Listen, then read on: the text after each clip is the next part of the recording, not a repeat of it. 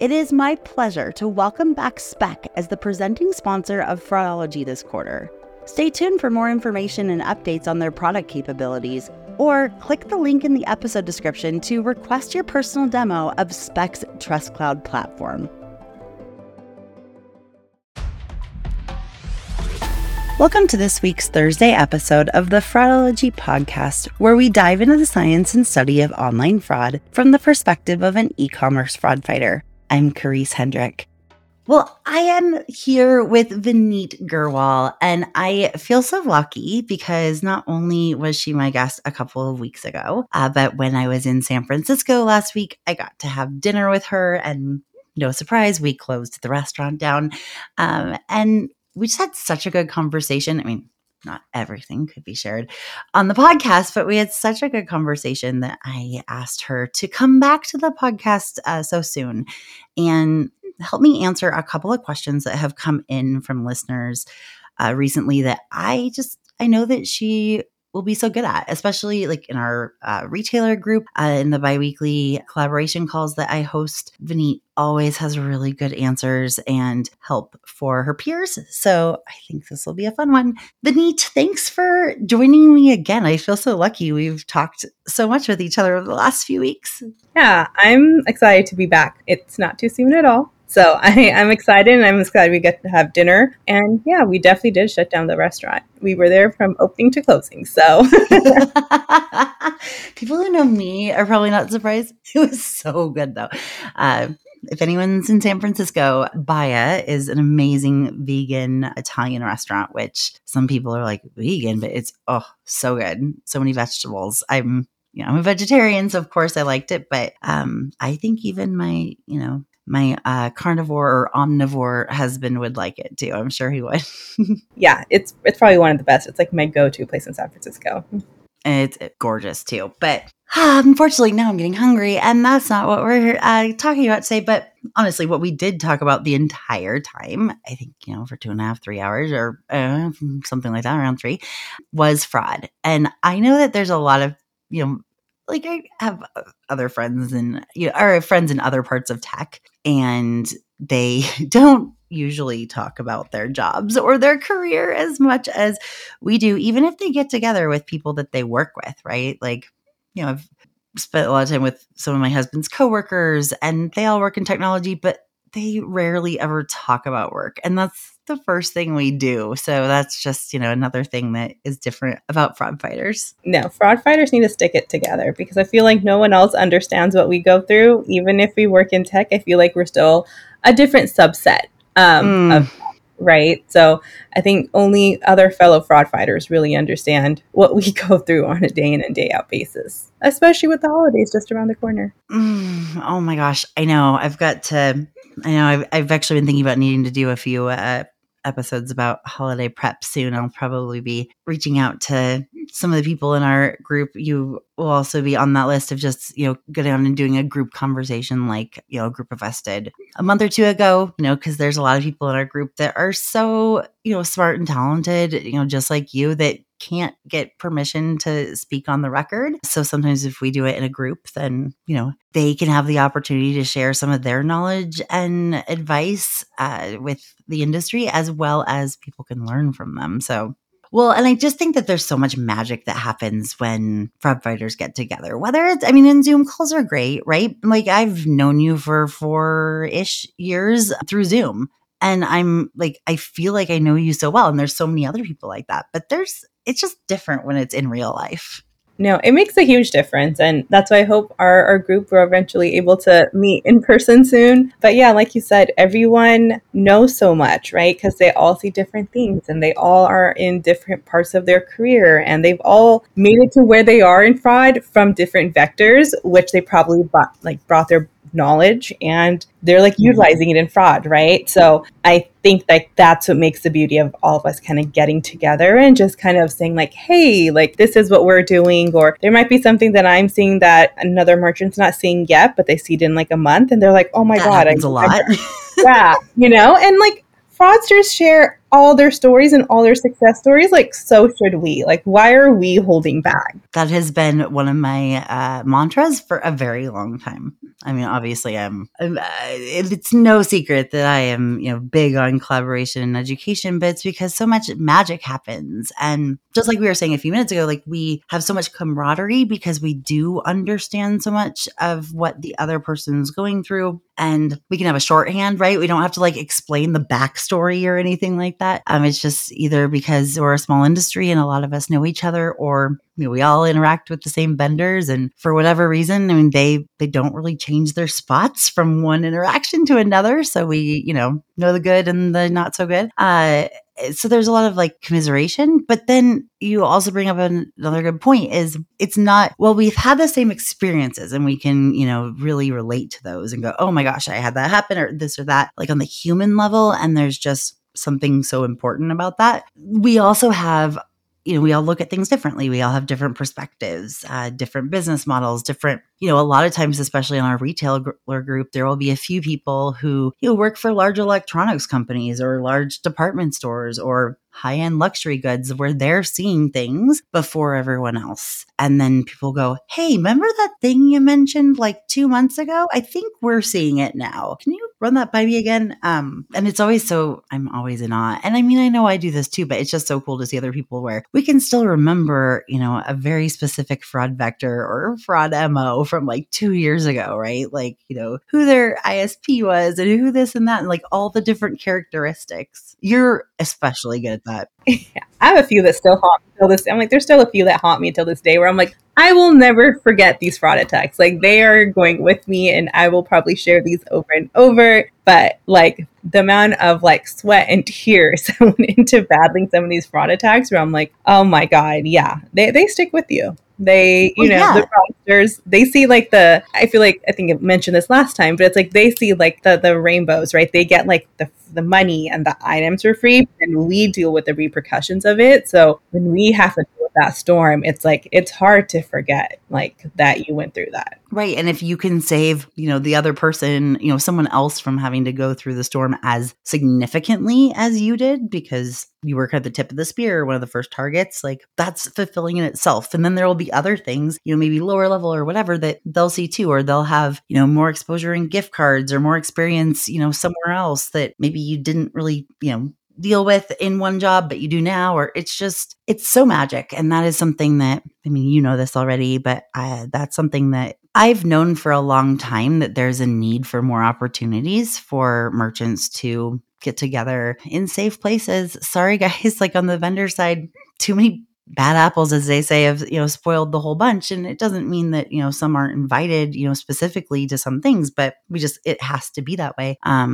But that there's such a need for it. And I have tried to ignore it for a while, being like, well, there's other groups, there's other things, there's other whatever. But like in the last year and a half or so, I've really realized that is something that, fraudology has been providing to people kind of unintentionally. I think that's what I hear most from people is, wow, I feel like I'm not alone, or I didn't realize, I thought I was the only person that dealt with that or that thought like that, in addition to like sharing specific concepts and strategies and things like that. And so, building off of that is something I'm excited to do in the next, several months. And I'll leave, that there. Yeah, I'm excited. I'm excited for that because, there's not a lot of places that merchants could get together, and I wouldn't be able to talk to a lot of or know a lot of merchants outside of the groups that you created. Like if it wasn't for our group and other things, because besides going to conferences, and some of us aren't able to go to conferences, like, for whatever reason, we get to we miss out on the chance for collaboration, right? So I think anything that kind of helps bring everyone together is super useful. And with remote work or hybrid, whatever people want to call it now, everyone's all over the place, right? During COVID, people moved to other parts of the country or the world. And so you're not able to meet them, but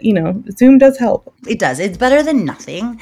And I absolutely adore our retailer group, and, other people from it have been on in the past. I mean, those that can, Alan Buck, before he left Bed Bath & Beyond was on the podcast. Diana Gajic-Physic, obviously, before she left Finish Line, and JD Sports North America. I've had a few others as well. And it's magic. I just want to offer that to more people and have it be a little bit more official and structured. So I'm excited. I'm nerve sighted, as my daughter would say, because there's like some weird imposter syndrome stuff going on too, where that's what's held me back for a long time. But if not me, then who? So that's, yeah. I think it's going to be amazing because everything that you do is for the merchants, and the merchants definitely, what's the right word? I guess like trust. We trust you. You know, as a merchant myself, like I know whatever we ask you or whatever we kind of tell you about, it's kind of going to like stay with you. And like even your opinions about like, hey, what's going on? Like, do you think I'm looking at it wrong? Right. I know I'm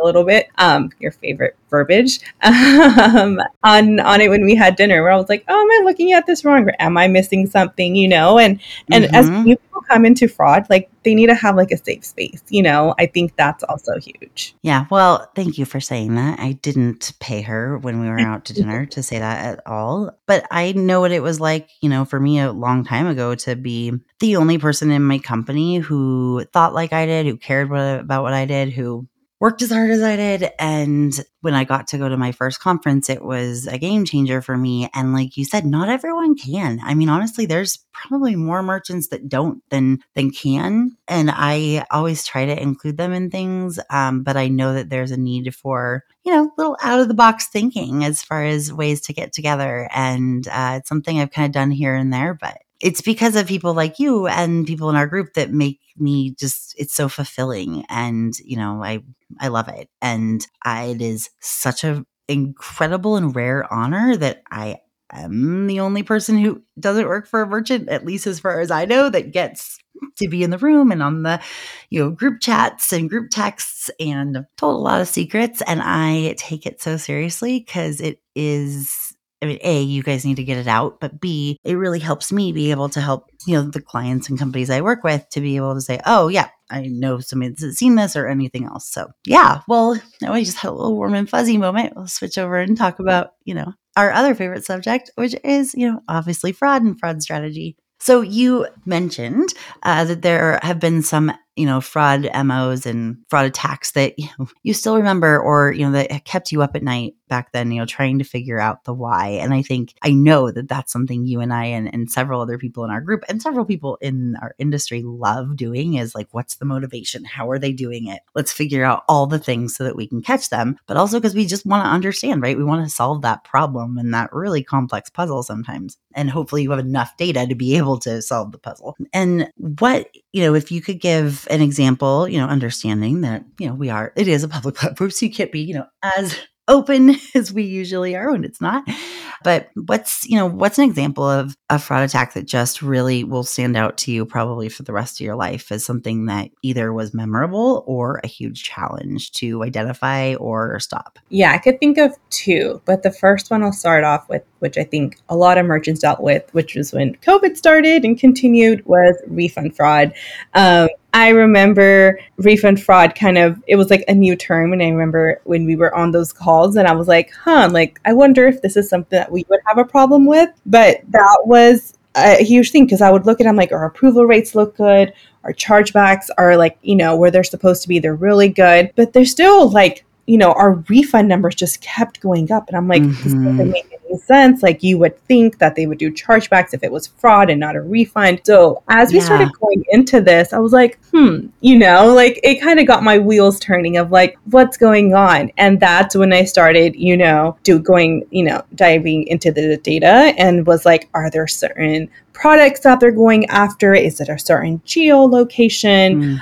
Like what's going on? And that's when I realized that they were going after a certain threshold because, you know, we had company policy at that time of what it was of like, if you refunded after this, like under this amount, that you would be able to keep the item and we would give you the money back. And for the type of company that it was, like they were banking on that. They were getting really good items for what it was. Well, and companies like Amazon and Walmart and others have done that because And there's been a few public articles about it where even if it's, legitimate returns, right? Like it's such a cost to the business, but they have to have those return policies. Sometimes the returns don't even go to their warehouse, right? It goes to a liquidator and, all of that. And then people who like bargains like I do, usually end up finding it, hopefully. But, it costs the company so much money. And so sometimes it is a good business decision to just say, hey, anything under X amount, we're just going to, out of a courtesy, give the money back and, let the customer keep the item. The problem comes when people do that for their own gain and they test the system and they find out exactly what the limit is or exactly what those items are. And then usually, as you mentioned, like they don't keep it to themselves, right? Like they love bragging to their friends or in chats or, in text groups or on the encrypted messaging platforms or, some are still on the dark web, but most of the dark web is now just like these stores that pop up and do ads. Like it's all moved to Telegram and Discord. So then what happened as far as like figuring that part out or what could be done with changing a whole policy? Because then, if you don't, right, then you guys are accepting back $5 items and you're probably paying more for shipping on the way back than you are the item's worth. So it's a tough situation.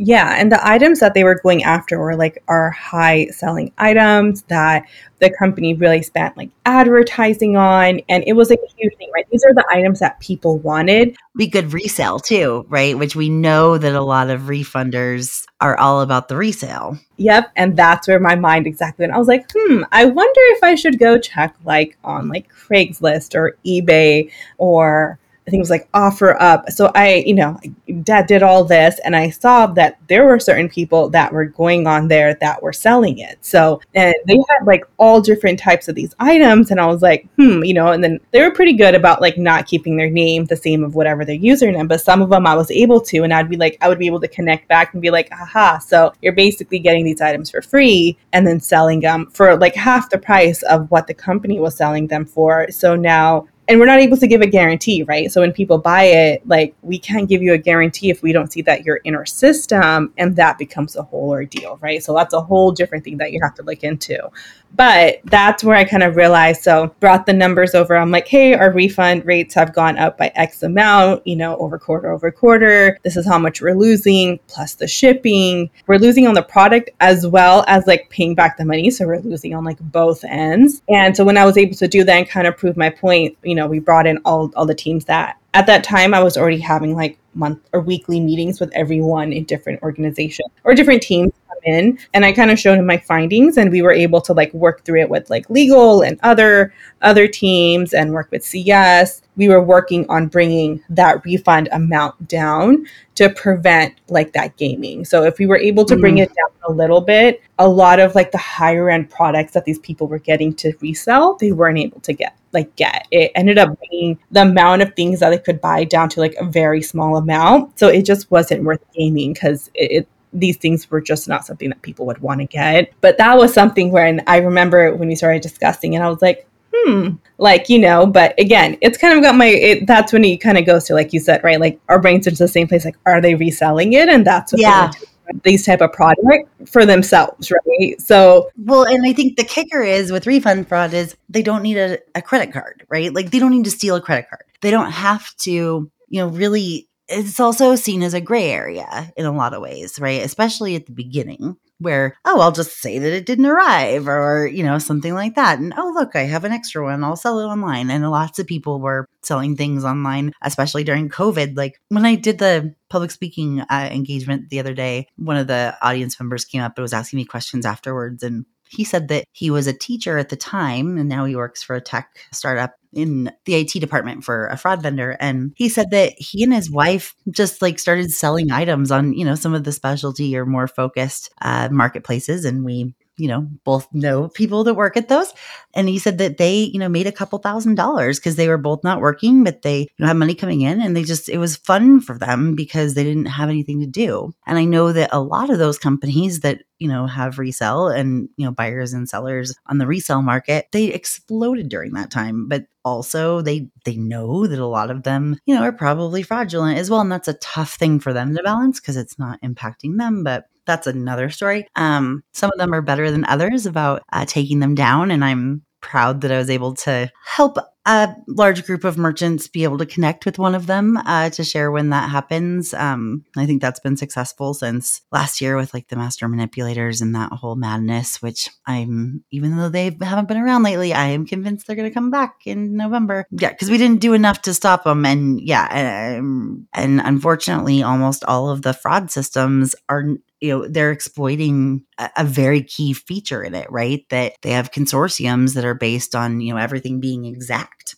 And if, something isn't exact and they add an extra letter in the address, well, then it becomes a different address in the system. Thankfully, there's at least 2 core fraud solutions that I know that we're able to identify them, but there's a lot that aren't. And that is really stresses me out. But going back to the refund piece, when I really wanted to hone in on the fact that you put together the data, right? You told a story with the data, which is something that Gil Rosenthal talked about in last week's episode that I just thought was so good. He created a training around it, all the way from manual review, all the way to like when you're talking to people, to leadership, right? Of how do you to use the data. And when I go through, assessments for some of my clients, and I'm working on one now, I try to add anything I can, right? To say, and no, within reason, right? I'm not like making anything up, but I'm just like, hey, you're not just losing the cost of the item, right? You're losing your customer acquisition costs, right? Your marketing team paid money to get a new customer in ads, like you said, and, on social media or anywhere else, or they provided promo codes for, first-time customers, things like that. That adds up. And that's a metric that every senior leadership, every C-suite, every, senior director or VP knows very well, right? That's a huge top line cost in your business. So when you're saying, hey, like you spent that money advertising to people who just ended up stealing from you, or you have the other one is you advertise to those people who we just ended up canceling because we thought that they were stealing from us, but they weren't. Like that's also a thing, right? But adding that up as well as shipping costs, like you said, right? And saying, hey, this is actually how much this is costing us. Because if you just went in and said, hey, there's a lot of people that are asking for refunds on things for bogus reasons. Like, okay, thanks for letting me know. Right. But you come in and you say, hey, this is how it's growing month over month. This is what we're losing. And also now we're competing with ourselves on these, second, third hand marketplaces for lower than cost, which, is what happens with credit card fraud too. But refund fraud opened the floodgates for that. And they, almost always would go for the things that are resellable. So that's, I think those are really good points. I just wanted to kind of hone in on, right? And then, when you're telling, either if you have anything to add, on that part as far as, using data to tell the story and how that was impactful. But also you said that, you changed the limits on the items so that it wouldn't be, or changed the ability for refunds to happen or, even to purchase, those kind of things. Was that a tough battle to have? Or because you had all the data, it was indisputable? Like which one, because I think the fear of fraud fighters is like, well, they're just going to tell me that it's going to interfere, or it's going to give friction, or it's going to, cause problems. Or what about all the good customers that want these items, even if there aren't that many? Yeah, I think because I had gone through this in some of my previous positions that I was at different companies, I kind of knew what data to come in with. So, like you said, you have to tell a story. You have to bring in examples. So I love bringing in at least 5 examples that are different in variation. Right? They're not all following like the same thing, or different geos or different products or whatever works for you. So then you could kind of show them like the flow from the beginning to the end. Because when you start talking to senior leaderships and executives, they only see like holistically what's going on, right? They see final numbers. They don't see the drill down that we see, right? Like we get into the nitty gritty. They don't have the time to get into the nitty gritty like we do. So that's when it's your time to kind of shine and show them what these numbers are that you look at, right? Like you said, shipping, how much does the item cost to make? Even like your vendors Profit for margins. like the profit margins. And like you have to also like the vendors that you charge, right? Some of them may just be transactional. So you have to pay them. And then with your issuers, you pay them, right? So there's all these fees that if it's on a large enough scale, even though if those fees are small, like those are going to add up. And those are something you should be telling your senior leadership. So down the line, you need to change one of them you're able to say, hey, like, remember when we had to do this because they charge X amount of fee? Like, we could actually lower this if this ends up happening to us again, right? So I would say, like, always come with examples, bring in a story. And again, like, it shouldn't be more than like 5-10 minutes. It should be a nice, sweet, like, little package with a bow on it where you're able to kind of get to your point, because, you're not going to have that much time with senior leadership. It's usually like a 15-minute, a max a 30-minute call. Within that, there's questions that they want to ask and everything. So have the numbers ready, a nice chart where they're able to go into a flow, have examples for them. And I think that's why it wasn't that hard. I mean, I know we had to, I think I went through maybe 4 or 5 different meetings, but at the end, it wasn't really like a large push. They were just like, yeah, we should do this. Like, they were on board with it. But again, it's because I had all that information for them. If I came with it with like examples and no data, they'd be like, what are you showing us? Fraudology is now brought to you by Sardine. So what is Sardine? I mean, other than a small oily fish in the herring family, Sardine is a fraud tech platform that was ultimately built by fraud fighters for fellow fraud fighters with the features that they wanted in a fraud provider when they worked for companies within financial services, e-commerce, digital banking, and consumer lending. They're a team who geeks out on the same minute data that indicate a fraud pattern or anomaly as we do, and they run investigations every day. Sardine's product is even measured with the same KPIs as you probably are. More specifically, Sardine has combined more than 30 data providers into one tool for you, benchmarked for performance into a single dashboard and API that can be used for KYC, AML, and payment fraud detection.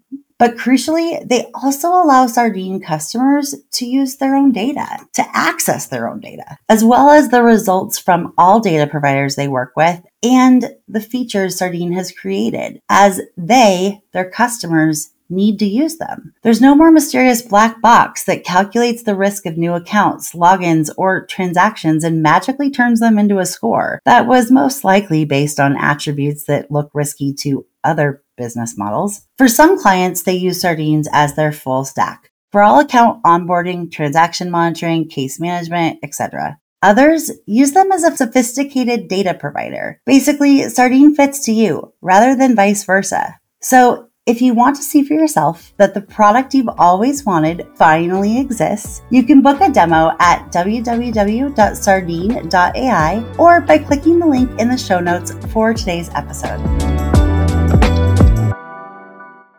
And I'm glad that you talk about bringing in several different examples, because a mistake that I made when I started to present to senior leadership, which I was so early in my career, and I know I made lots of mistakes, and one of them was that I went with anecdotal information because it was hard for us to get data, but also because I knew how big of a problem it was, right? So I didn't think I had to explain to them the size of it and the scope of it because, I don't know, I just assumed they knew or that they would trust me. And so I would go in and I would say, well, we're having a lot of fraud. Well, what would it look like? And I'd give one big example. Well, then I would hear executives in other meetings or whatever, thinking that that was the only way that people stole from us, right? Or that happens all the time. And I might have picked one that was kind of sensational just to get their attention. Right. And so showing 5 different ones, it's look, they're hitting us 5 different ways, but they're doing the same things. And I know for me, just specific to refund fraud, and I've said this before, but I lucked out so much with working with you guys at the very beginning. I mean, it's great. Diana and I told the story a couple months ago of how it happened, but we had a meeting before I even understood that it was fraud, right?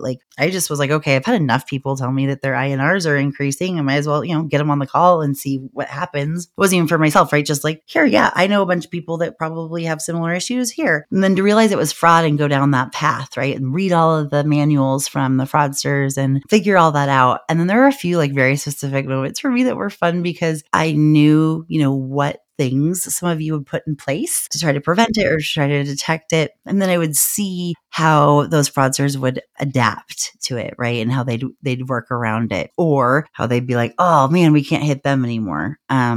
Unfortunately, with some alternative payment methods, there are still some loopholes. and they know those well. But that was such a good opportunity for me. And sometimes I forget that so many, I mean, this sounds so bad, but I kind of forget that so many companies are still having this problem because A, a lot of the companies in our group have, found solutions, but B, I was talking about it so much at the very beginning. Like that summer of 2020, I felt like I was on like the Zoom circuit, right? Like any conference, anything, because I just want to get the word out there. Like we've never thought of this as fraud before, but it is fraud because it's intentional, because it's organized crime and fraud. And, and also there were, some solution providers and some merchants that were trying to address refund fraud and trying to stop it the same way that we stop and identify payment fraud. And that just wasn't working. And so I wanted to also say like, hey, don't even waste your time with that. Like here's, some things you can do. And then ultimately Diana and I, Diana and I kind of came up with this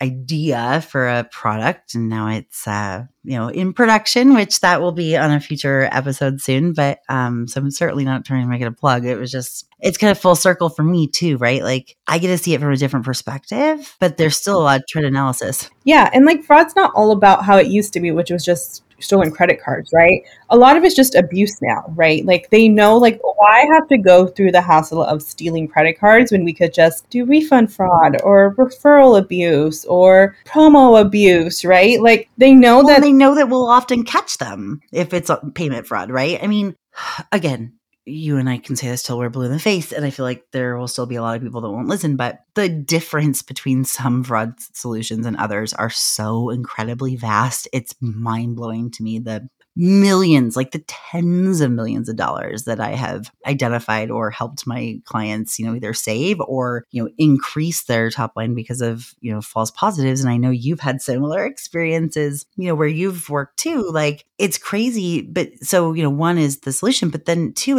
you're absolutely right that like overall, I think we have made it harder. It means we've done a good job collectively to make it not worth their while to steal credit cards or even account credentials, right? I mean, we still have ATOs, but 5-6 years ago, that was, the hot thing. And there are obviously some companies that, still get hit with it because they haven't addressed it and haven't found the right solution or, the mix of solution and process and all that. I think like the type of solutions that you have in place, again, you can't just have solutions in place at the transaction level. They need to be across the funnel, right? And I think that's when either companies that are starting off or companies that have such a complicated funnel find a hard time to maybe plug new integrations in. But with the way how fraud is growing and people are so tech savvy that you need to have checks at different parts of your funnel. You can't just say, hey, at the transaction level is where we are going to like check for fraud, and we're not going to do it at all for the rest of them. Like you can't do that anymore. Right. Well, I had Matt and Sid from Novo, it's like a neobank, on the podcast right before COVID. It was such a popular episode, actually, both of them. And they were talking about landmines and tripwires. And Matt brought up a good point where really, for so long, we've just been looking at the transaction. It's almost like we're taking a picture, like somebody's going in to steal our house or like, rob our house when we're not there. And we're taking a picture of them when they get in the door, like when they're logging in, and then when they're walking out. That's it, right? We don't know where in the house they went. We don't know what they did. We don't know. Like same with loss prevention, right? Like if somebody, you just take one like still picture of what happens when they first walk in the store. And then you take another right when they come out. Okay, well, you might see their stuff in their pockets, but you don't know where to look or what they did or to prove it or, stop it or anything. And they were talking about, how important it is to be able to view your, entire customer journey. And I did not mean for this to happen, but it is a really good plug for Spec because that's what they do is, allow at the time of session, right? So anytime a company comes in or a person comes in on an online company's website, they're allowing you to see everything they do from the minute they enter the website, right? Are they switching up are they, using a different proxy right before they place a credit card transaction? Are they, maybe they're in one country. It looks like they're in one country when they're looking around and stuff, but then they're like, okay, this is game face on, it's about to get my picture taken. I'm going to have it look all the same. Or, there's various things that they've found recently that is just mind boggling of what they've been able to identify. They've been able to identify resellers and been able to identify loyalty fraud and all kinds of stuff just by watching that front end. It's like having video cameras all over your, your house or your store. And, if that's not possible, then, the next best thing is to have checks at various parts of the funnel, right? When they log in or, different parts, because you're absolutely right. If only one area is covered, they're going to find another door or window, right? Like that's their job. They're pretty darn good at it. Yeah. Doing transaction level reviews, I think is important, but like you said, session level that's where you're going to find like these nuances, right? That's where you're going to see them. They're going to log in from where they're supposed to log in, but while they're browsing or adding things, their IP might show where they're actually from. But if you're only looking at the transaction level and not go down to the session, you're not going to be able to see all that, right? You're not going to be able to see them changing devices, IP, trying all these different credit cards before they check it out. Oh yeah, there's a couple of them too that like know exactly which fraud providers are looking are taking just Java, and I don't know tech enough to know, but I know that there's Java hooks, and I don't know. Anyways, there's a couple of providers that are using technology from like 10, 15 years ago. And so my understanding, and I'll have to ask Nate when he comes on soon. Nate Carl, one of the co-founders, because he can explain it so much better than I can. But it's almost like they're putting on an invisibility cloak before they go through the transaction, where the vendor isn't able to pull any of that data. And so they're just like, okay, looks good because we don't see anything suspicious. There's others, I've seen these like posts a bunch of times. I usually make fun of them, but if you open up the company's website and you leave the tab open for an hour and then you refresh, right? It makes you look like you've been there longer, and so you're a trusted person. You can I kind of joke like, okay, you stand on your head and you put your finger on your nose, and then it's a full moon, like, because there's actually like a lot of other like steps, but they do so many trial and error, they figure it out, right? Like, oh, it looks like I've been on here a long time, because some companies, if they don't view the customer journey, they at least see, well, how long have you been on the website, right? Did you look at stuff and then did you come back? The other thing that you can see with the session data is like, did they poke around and like look at things? Did they window shop? Did they look for sale items? Like a normal shopper, or did they just go straight for that high dollar item and go straight for it? Maybe they knew right away what they wanted, but how? But if there's other risk factors combined, then that's important information. And I think I just want to highlight the other thing you said that's so true, that while transaction fraud will always kind of be our bread and butter, or, our main focus for a lot of reasons. I mean, the liability shift and everything else. And I don't think it's going away, but there's just so many other ways to steal from online companies now, because of COVID and because of, a lot of people realizing that, online fraud can be done without any consequences. All those people that were doing PvP fraud and all that stuff, right? And I think, knowing that, and knowing that you have to really look at every angle and be aware and pull the data on those things, and that data is going to tell the story. And if you don't have access to that data, if you can't pull good reports, then you need to, work internally or externally with your vendors to say, this is what I need, because the data is going to be what tells the story. And the fact that you were able to, really make the case within just a few meetings of changing something pretty rapid is really impressive. And I think it speaks to how much credibility you've built within the company. Of Vineet does her homework. She tells us, okay, this is how much, this is the full picture. They feel like, okay, well, she's told us stuff like this before and she's been right and saved us so much money. So now, okay, not whatever you say, but like makes sense. And you're using the right data to tell the story, being respectful of their time, putting together a graph. And I used to say the higher up the position, the more like pretty and simple the graph has to be. It does. It's funny you say that, because I remember when I first started working, it wasn't in fraud, but I was doing like company-wide training or site-wide training. And I was like, this is so simple. Like, why aren't people getting it? And I remember one of my friends, she was like, pictures. Think of it as explaining it to like a kindergartner. And since then, at all those trainings after that, once I started showing them like pictures of like, this is kind of how it would happen in the process, it was like light bulbs I would see in the room where people would be like, oh, like this is what this means, right? And I'm like, wow, like I was speaking a whole different language before when I just had like a graph or bullet points or something, right? Like, but now, so every single time since that was like one learning, and I'm glad I got to learn that like early on. And now I'm just like, the simpler, the better. Like, it is the best way to go. Like, it's why complicate something? The higher you get, again, they have so many other things. Like, we are just focused on risk and fraud. They are focused on multiple other things. Well, in the full picture, right? Yeah, 100%. And I think that's something that a lot of us in fraud, one of the reason why we love to like connect with people and stuff is we love the details. That's the best part. I mean, whenever someone says, hey, I have this, situation, whatever, it's like everyone asks 100 questions before we give, because, well, is it this or that or that or that or, all these things, because the details are what matter. That's why, detailed data matters. The details are what makes the difference between someone who is intentionally trying to steal from your company and someone who is just tech savvy and privacy focused and doesn't want to give out all their information or whatever else, the situations are, or someone who, might stack a couple promo codes or might return things. But they always, return them in good condition and they don't ask for a refund claim, right? That's a big difference. So we care about the details so much, but we have to remember that not everyone else does. And that's something that I still struggle with sometimes because I have a hard time being able to decipher what matters because to me, everything matters. So, sometimes when I'm put on the spot by an executive that knows nothing about fraud, I just want to go all into the why and the this and then I'm like, wait, no. You just need to know like the high level. And I think that, when you're able to communicate in their way and to do high level, and I would say,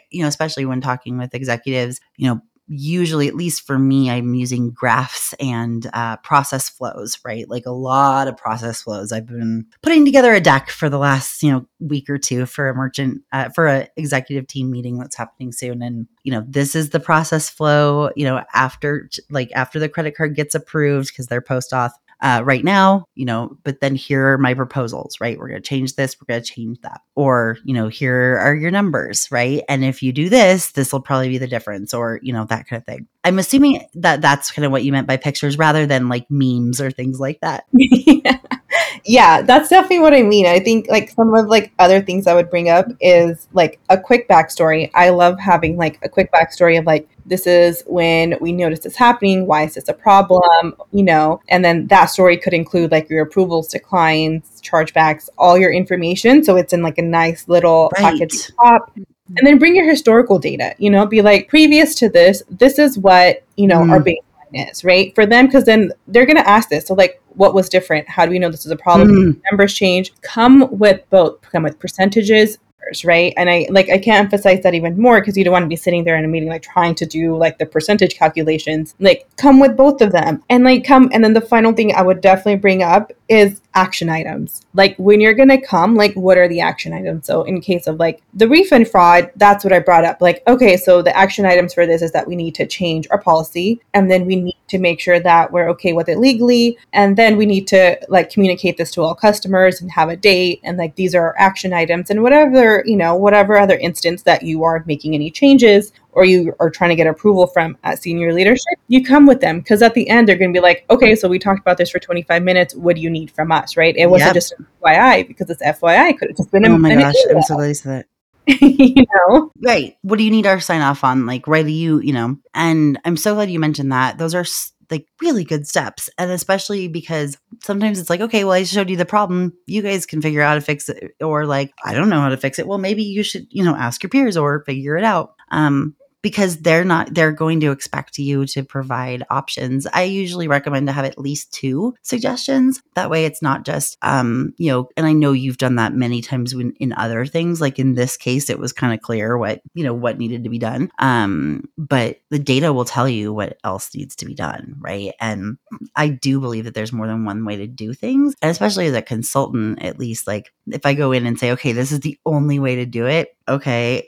Some companies would do it, but what's it going to cost? What's the implementation, lift? What are the fees? What are all the things? So like, figuring that out ahead of time, coming to them with that not only helps you get the answers or the help or the change, the resources or whatever you need to fix that problem or at least address it and change things. It also helps build that credibility, right? Because the next time you go to them, it's like, oh yeah, because I think I'm guessing that there's one other piece, right? Like once you've implemented those things, do you go back and share with them, the success or, whether it's in person or an email, right? So, hey, if you'll remember, these were our, refund claim rates. This was how much we were losing. This was all the things.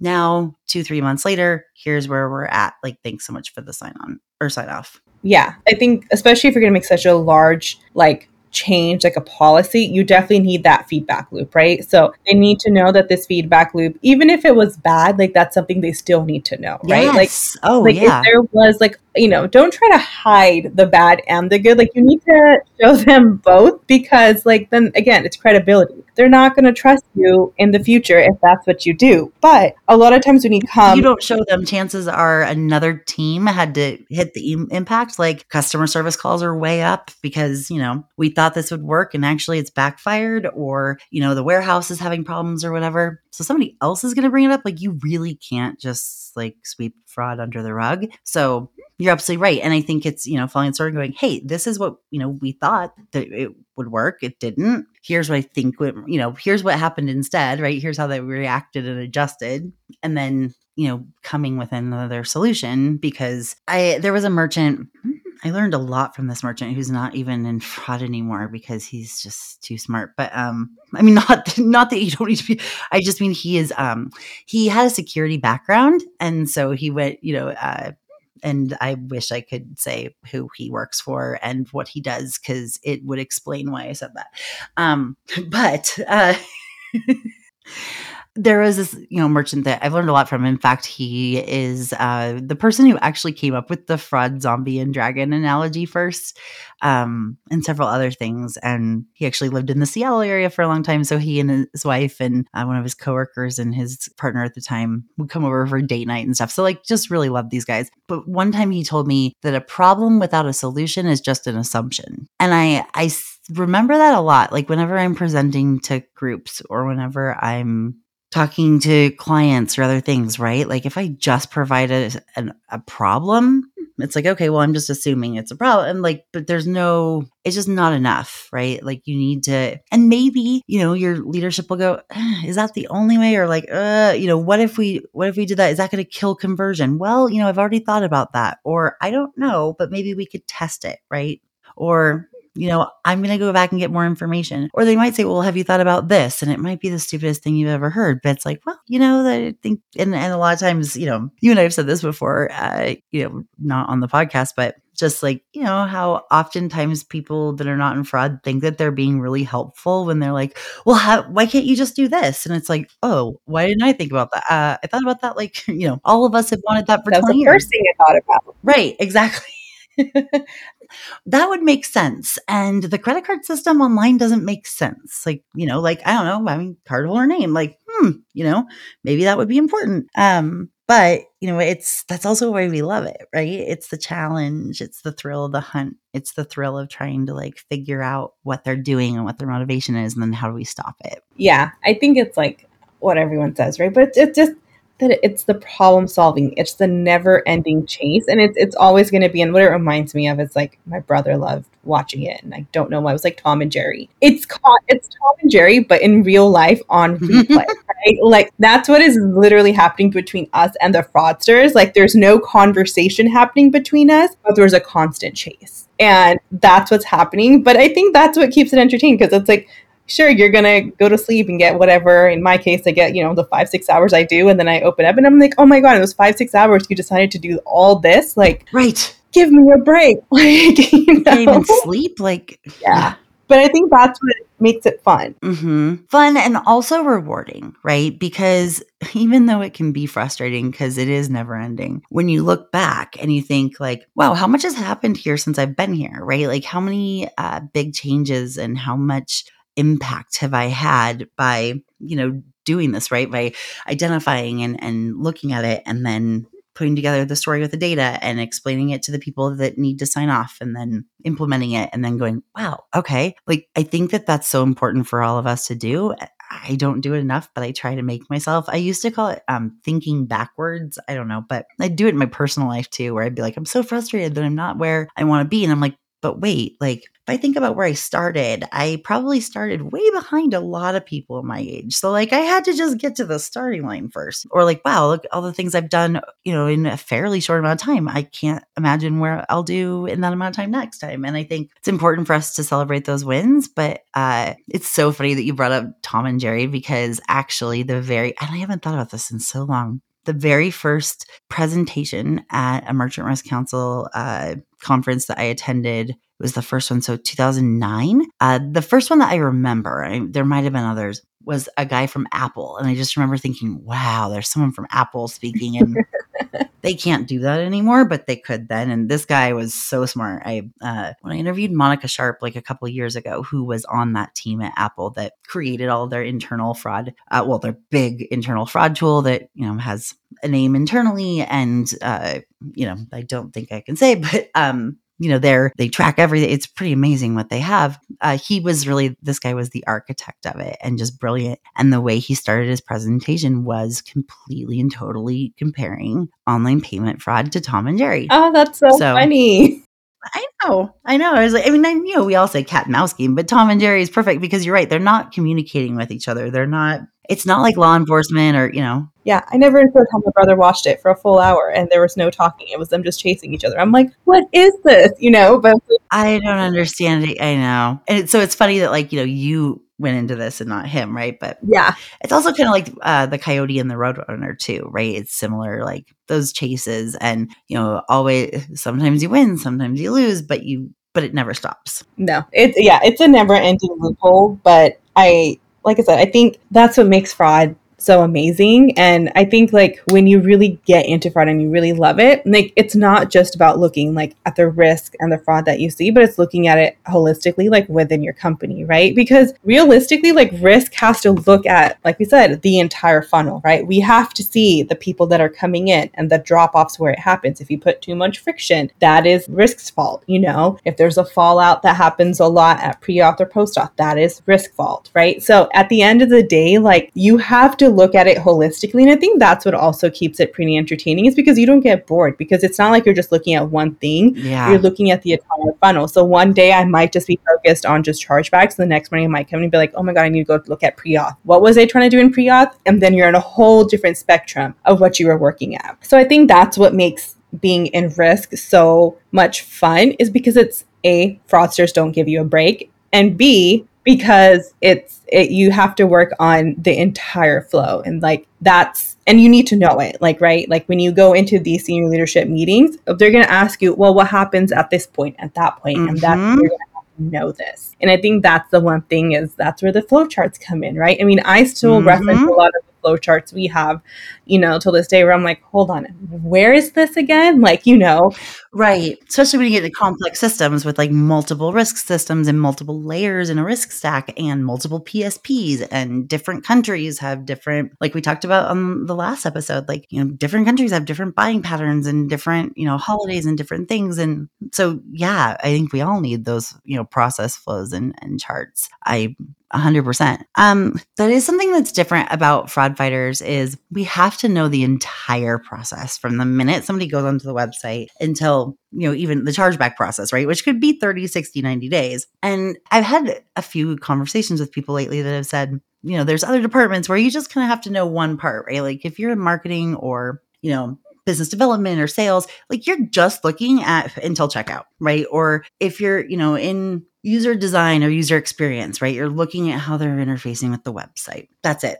Just that part. And so that's fun for us to learn all those things, but it's also a lot to learn. So whenever we start a new job, it's like drinking from the fire hose. But you also, and it's such an overused phrase, but it's true. But you also get better at it every time you start, right? Because you've learned so many lessons of what you want, what's important to know, and how many questions to ask and what questions to ask. And, whether it's in the interview process or when you start, but just understanding that flow right away. I think that's the baseline for anyone who's done it once or twice. It's okay, I need to see that process flow right now.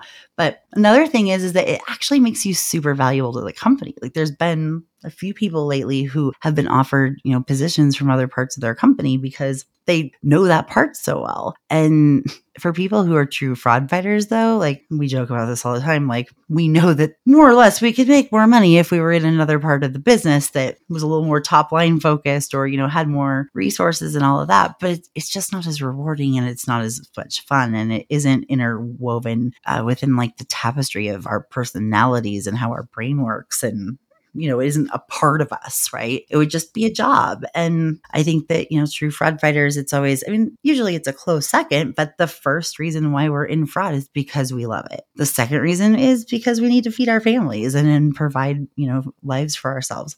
It's usually a very second follow-up, but my hope is, with the start of doing salaries in the fraudology benchmarking survey, that we have started the conversation and, that we can keep going with that. But yeah, I just thought that was something, worth highlighting that you said, as far as you really do have to know the whole piece, the whole system, right? And everything. And also be really good at troubleshooting, right? Like, and, somebody comes to you from another department and says, hey, this is happening.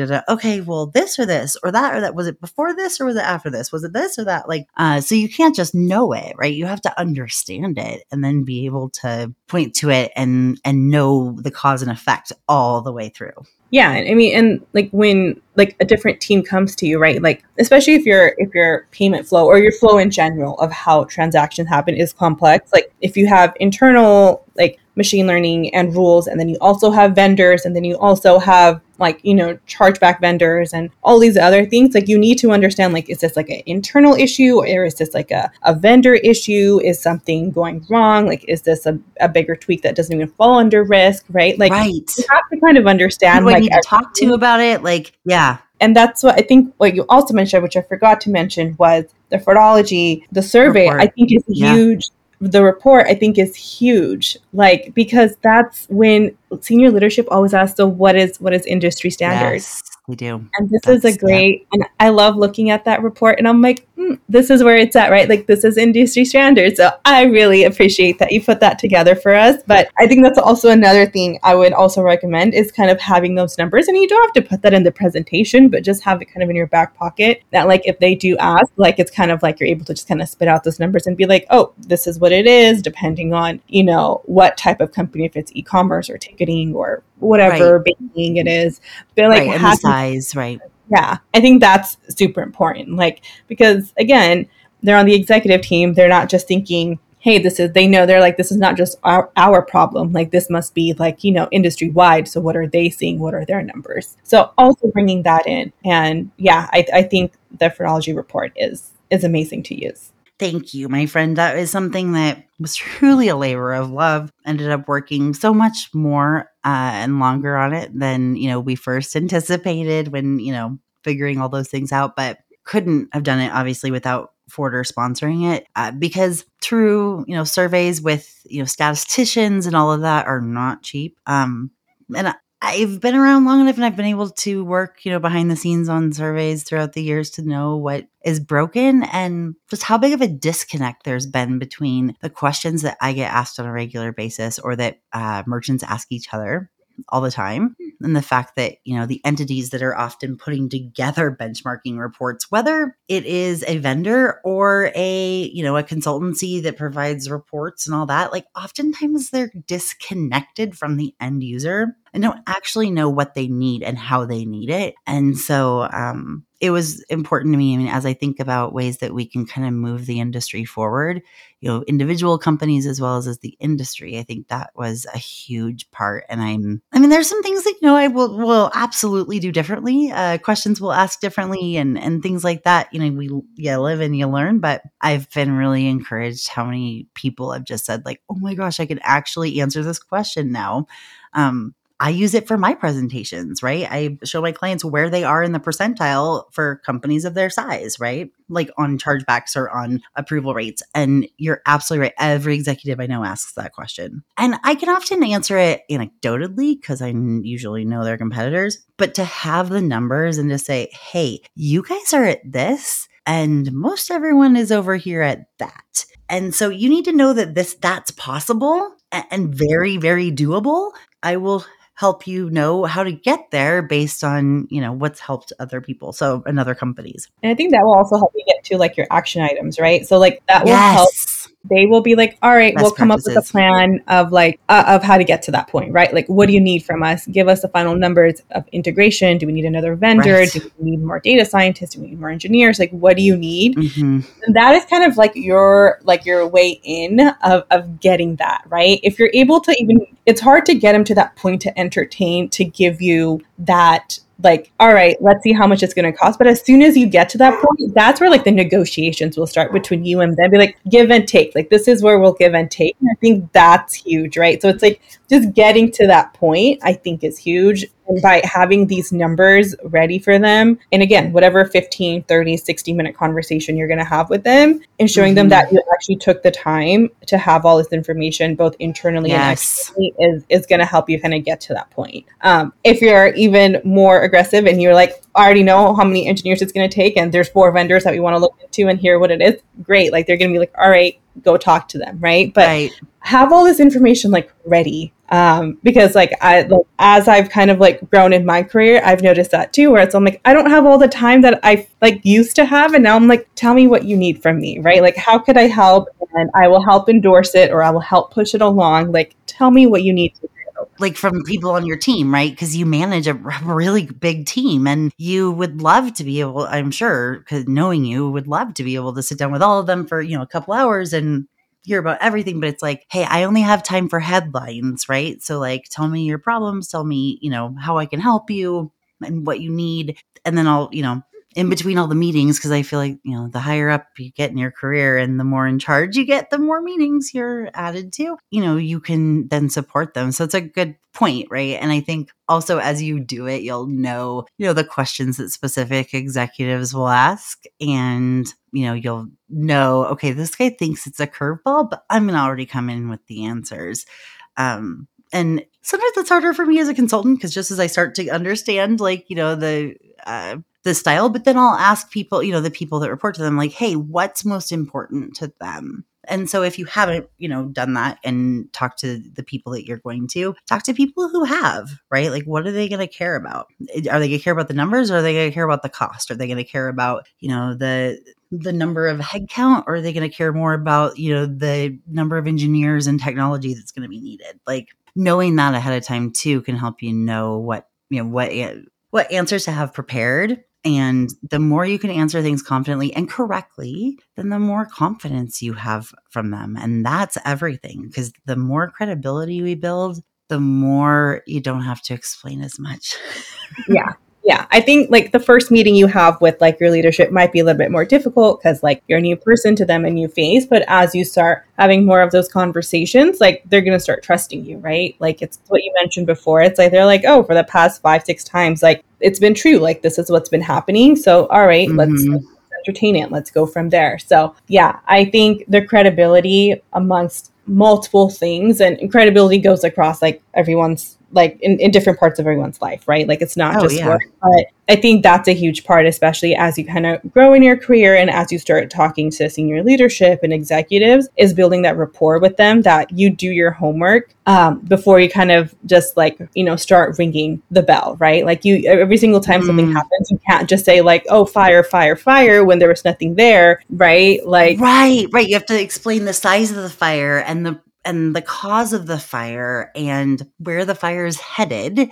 And then they will be like, well, how many fire trucks do you need? Do you need aerial support? Like, do we need to bring in people from other regions? Like, but you have to first like measure it and talk about, and sometimes it's hard when you're feeling like you're in constant firefighting mode and react all the time. It's hard to like stop and be like, oh, I have to measure the fire and I have to figure out where it came from. But like, that's how you're going to get to fix it, right? That's how this won't be a fire anymore. You'll put it out, or at least make it so it doesn't grow anymore. And that's our job, right? Like, I mean, I think there's a reason why fraud fighter and firefighter are so similar, right? It's very similar. We have to, it's better to prevent it, but when it happens, we have to know how to fix it. I love our conversations. And like I said, I mean, I don't even know why I not came up with, but I pulled like a few questions from different listeners. I will, try to address them later, or there's just some people that I'm like, I would like to do it on the podcast every week, but then I know you have a regular job and I don't want to keep hijacking your weekends like I have. So, over the last few weeks, but I'm really glad that this is the direction that the conversation went. I think it's a really good skill to have and not one that is inherent to a lot of us.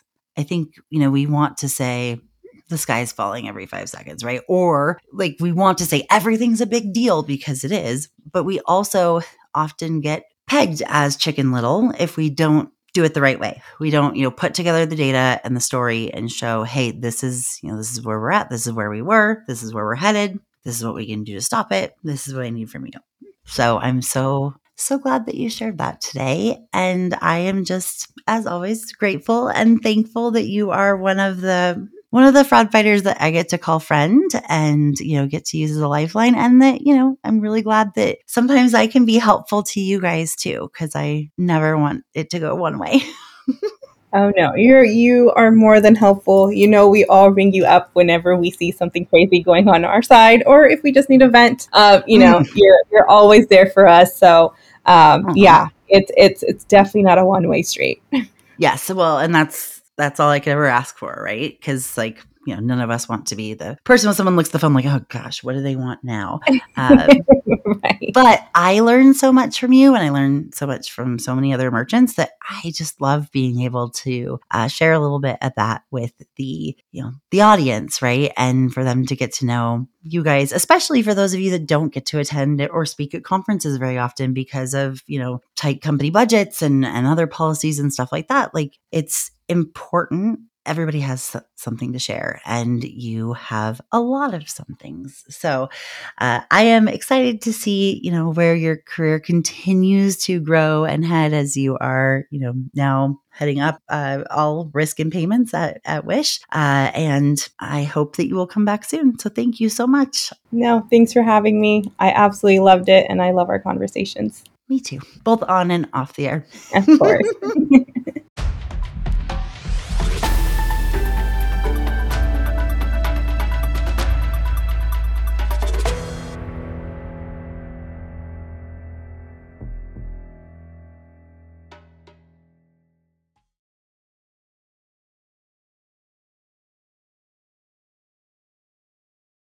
Thank you again to Spec for sponsoring today's episode. I'm really excited for more online companies to see what's possible with their fraud infrastructure. Spec's Trust Cloud is way more than just another fraud product, and I hope you'll visit www.specprotected, that's SPECPROTECTED.com to learn why.